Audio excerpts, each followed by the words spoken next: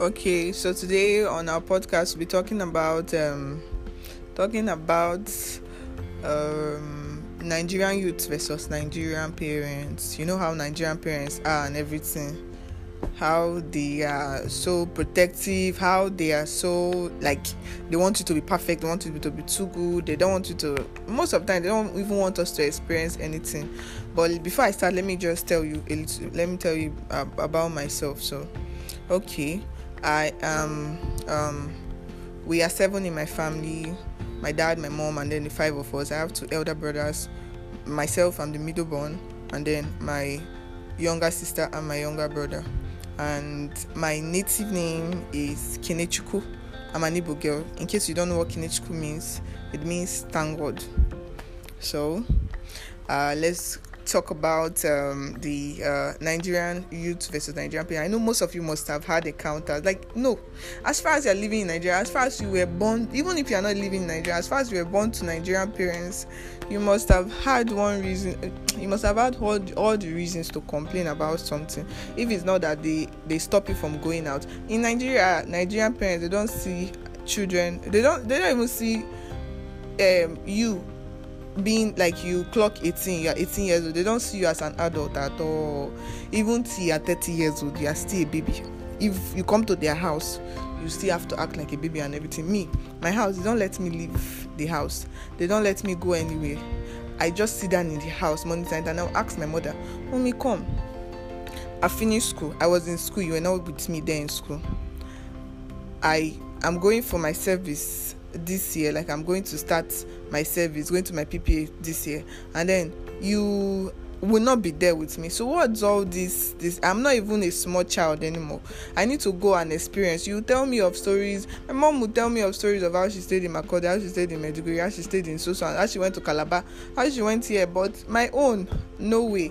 And it's really funny but sad, because then I think their parents let them actually experience everything. They let them see everything true, they let them go out and explore and get to find themselves. But then your own parents, they don't even let you do what you want. They feel like, who is this one? This one is just one small overgrown baby that does not even have no answers, don't have anything. But I went to school, I finished school. Everything I did in school, you don't even know. It's really, really sad and it's really bad. And okay, I have this friend. Yes, I have this friend. She's now 27. In her house, from when she was small, they don't let her go out. The only way she goes to school, and then she comes back, and then she went to, so it was just being locked up. And on Sunday she goes to church and then she comes back. She tells her parents, me and my friend want to go to the mall. No way. Me and my friend want to go out. No way. Me and my friend want to do this. No way. Sit down and they ask, where are you going? Waka waka. All these kind of things. All those kind of stuff. So you want people to start gossip. You want people to start saying my child is going up and down and sleeping with boys. All these stupid things. But mommy, do I have to listen to what they say when I know I'm not doing it? If my mother will say, no, you have to live a very good life. You have to do this and that. Now she's 27 years old. Now, what the mother expected, probably, I don't know, what she expected was that a man will just come to her house and find her. You know, that kind of setting where you sit in your house till you are getting old, and then your parents will start chasing you out. Now, right now, what they are doing, they are chasing her out of their state. They are the ones telling her, go out to go and do this, go and do that, go outings. You are always sitting in the house. What are you doing in this house? Nothing.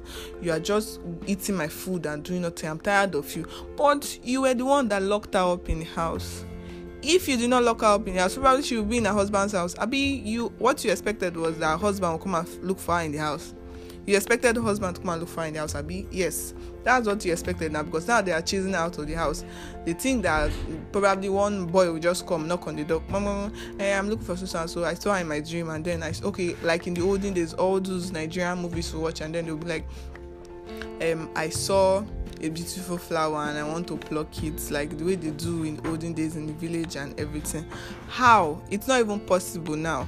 Now, most of the places where you see your husbands or your wife or your partners are either in wedding ceremonies, where you work, or where in the mall, or this kind of places, or even probably in the internet, most of the time in the internet, and all those other things. Now, how do you expect her to get married? And then it's now really sad for her. She's now really feeling bad that all her friends have gotten married and then she's just there. But whose fault is it? It's the fault of the parents. But then now the parents will never accept that it's their fault. Never. They will never accept that it's their fault. They will always feel that, it's this, it's that, and then take her to church for pastor to pray for her, and all this religious stuff and everything. Take her to church. Pastor, pray for my child. She's 27 and she's not yet married. But guy, you were the one that locked her up in the house. You were expecting husband to come and look for her in the house, or what?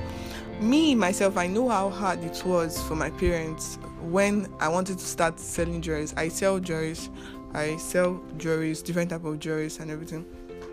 I know it was really hard. How it was really hard, because I started in school. Through someone gave me, a very nice person gave me the idea. It was like, all you expecting your parents to just send you money whenever you want. What if you leave school and you go out and then there's no job and something? What would you know? You want to go out before you now think of where to start from, when you could actually start from somewhere. So it was like, he gave me the idea, and then I was like, okay. I started it through him. And then at first I did not tell my parents I was starting it, but when I told them I was starting it, my mom was like, what do you need jewelries for? Or what do you need to sell jewelries for? What do you need all those things for? It's not nice. It's not this. Yeah, you will not concentrate on your book. You will not do this. You will not do that. But mommy, I'm doing it for later when I come out of school. And she said, my mother argued.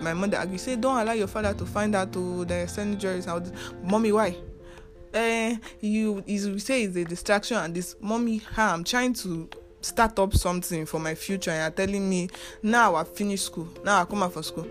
She does not even give me money for anything again. You can imagine, she does not give me money for anything. I have to be the one to bring her money for my business, to do the things I want. And then she will look at my jewelries and be like, I like this earring, it's really fine, give me now. And then when I don't want to give her, she'll be like, but I was one that raised you, I was one that took care of you, gave birth to you, carried you in my womb for 9 months. But you said I should not sell jewelries. So if I was not selling jewelries, how would you have seen this jewelry now you're thinking of taking? Or how would I have been able to do all these stuffs I'm doing by myself? There will be no way now. So all these Nigerian parents and all them trying to hold us down, it's just really, really sad, and it's really bad, because they are not actually helping us. From everything, from the old days, and all the stories. I've heard from my aunties and my uncles and my mom and my dad. They normally tell me that their parents would let them go out at the age of 18. You're already allowed to go anywhere you want to go and look for greener pastures. If you did not go to school, if you went to school, you either start spending for yourself to continue your education if you want to, or the other stuff. But you are not letting. That's all those things that happened. How your parents let you come out made you who you are today. Made them who they are today. Made them to start from somewhere. Made them to understand that they should not depend on their parents. But then they don't want the same thing for us. They just want us to be locked up. Then they will bring. Expect us to bring husband to the house, or expect us to do this, and mostly it's always on the girls, thinking that it's like, they think, some parents still think now it's like old days where it's just the men that work. The women don't have to work. They are not supposed to work. What they just have to do is get married and sit in the kitchen and wait at home, take care of the children, and wait at home for their husbands to come back and take care of their husbands, and their husband provide money. When now it's different. Everywhere worldwide, there's Ngozi Okonjo-Iweala. She's doing very well. She's a woman. There are still other women out there that are billionaires, millionaires, that are working for themselves and making names for themselves. Now, men even need women. With the way things are going, men even need women to support them. I'm working, you're working.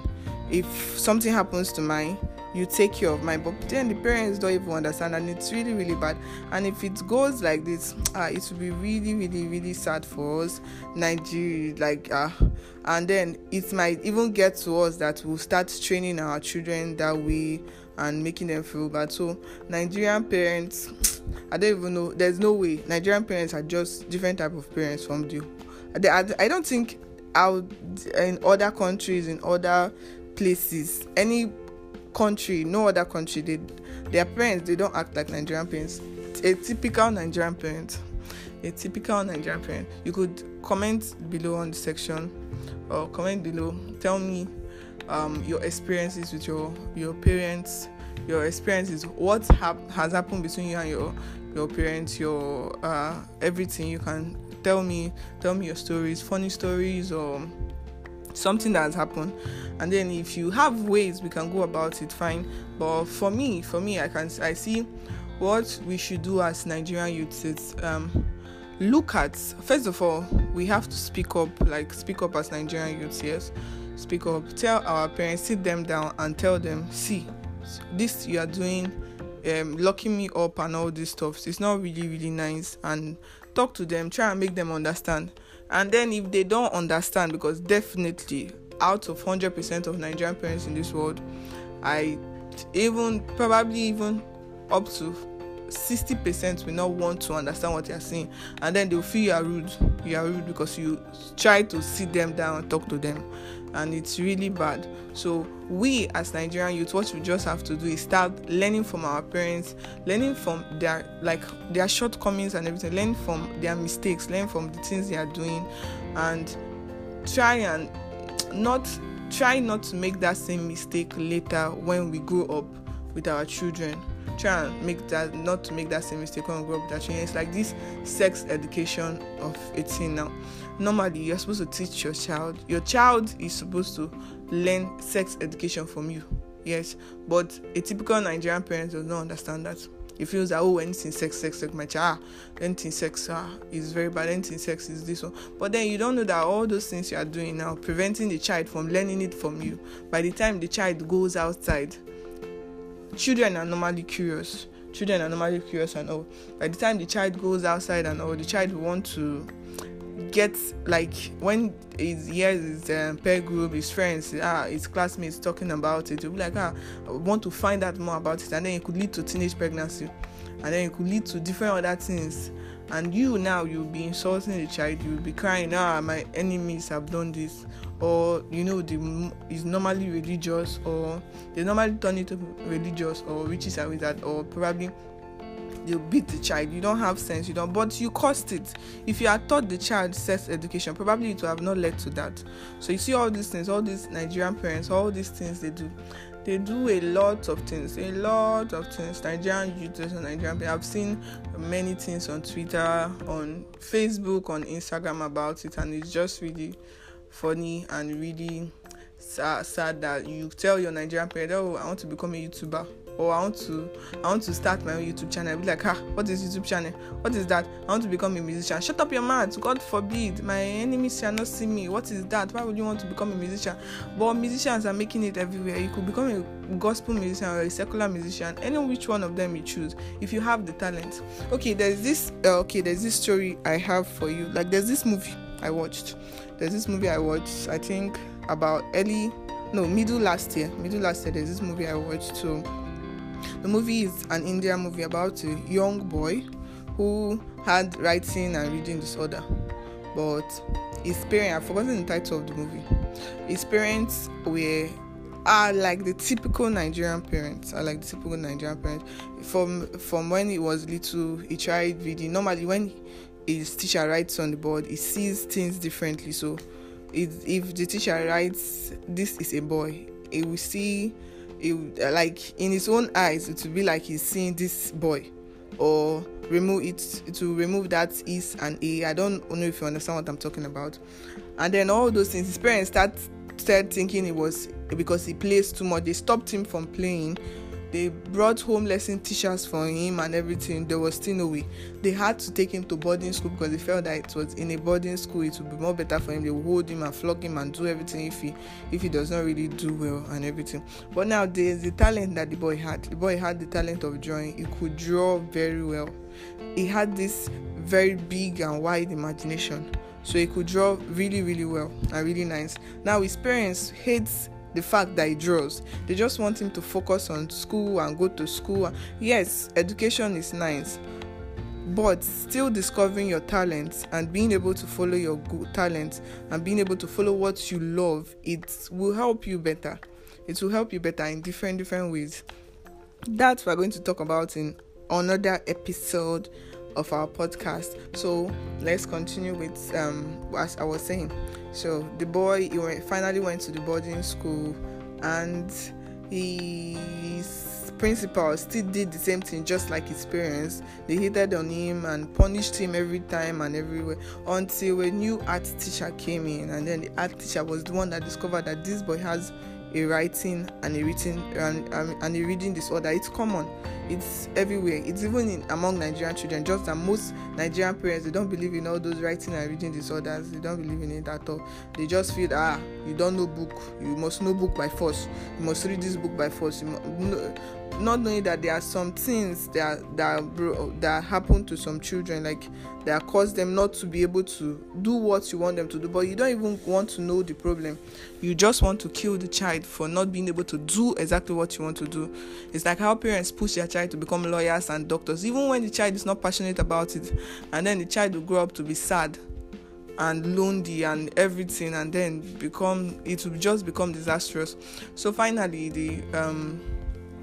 the art teacher found out his talent and found that the boy has a writing and reading disorder, that it would really be hard for him to come out of the writing and reading disorder. So he made the principal come up with a drawing